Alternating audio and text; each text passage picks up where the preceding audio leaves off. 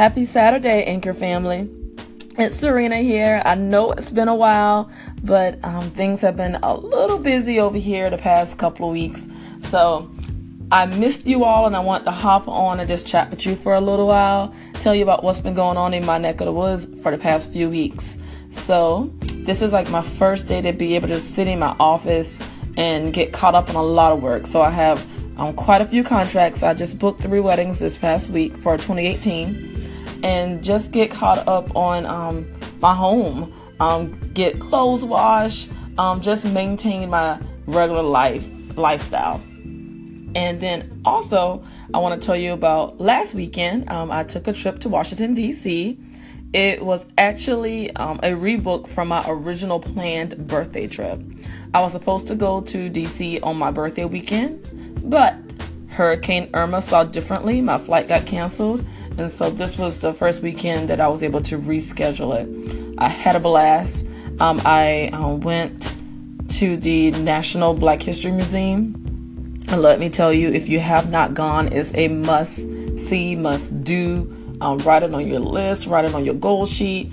You will leave there so enlightened and empowered and full of emotion, from anguish to anger to sadness to triumph. It's just definitely an experience, and you'll learn so much. So definitely that's a must-see.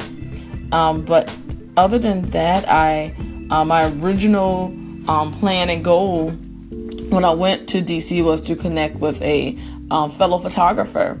I actually got to capture branding images for Miranda of Catherine Rae Photography. So definitely go and check her out. She's on Instagram. Her handle is at Catherine Rae, that's RAE Photography.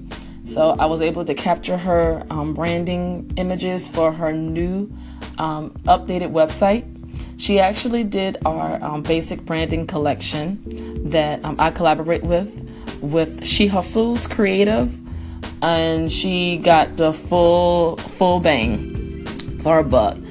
She got a new logo, a new mood style board, and then her new business visuals and headshots. And then she even upgraded and got her web design completed also. So I'll post a link for all of that information, the collections and everything for you. But I wanted to pop in today and chat with you for a little bit about visual content, and also about my upcoming class here in Charleston at Cannonboro Collective on Wednesday, October 25th, 6 p.m. to 8 p.m. And hopefully you will be able to join in, and trust me, you will leave with content that you can share immediately, and content that'll be good for you to use up to 6 to 8 weeks out. So content creation can be a beast. Whether you're a photographer, a designer, an illustrator, a cook, a baker, a candlestick maker, whatever you may be, content creation is needed in order for you to attract new clients. Now, to create visually compelling content for your feeds, that is what I assist many of my clients with. Especially in the express branding collections, that's mostly what they need. And then from there, we'll move on to a full session with headshots and just showing them in a natural environment. But I just wanted to share with you 4 key tips for flat lay styling for those of you who want to work on it yourself. Flat lays are perfect for content.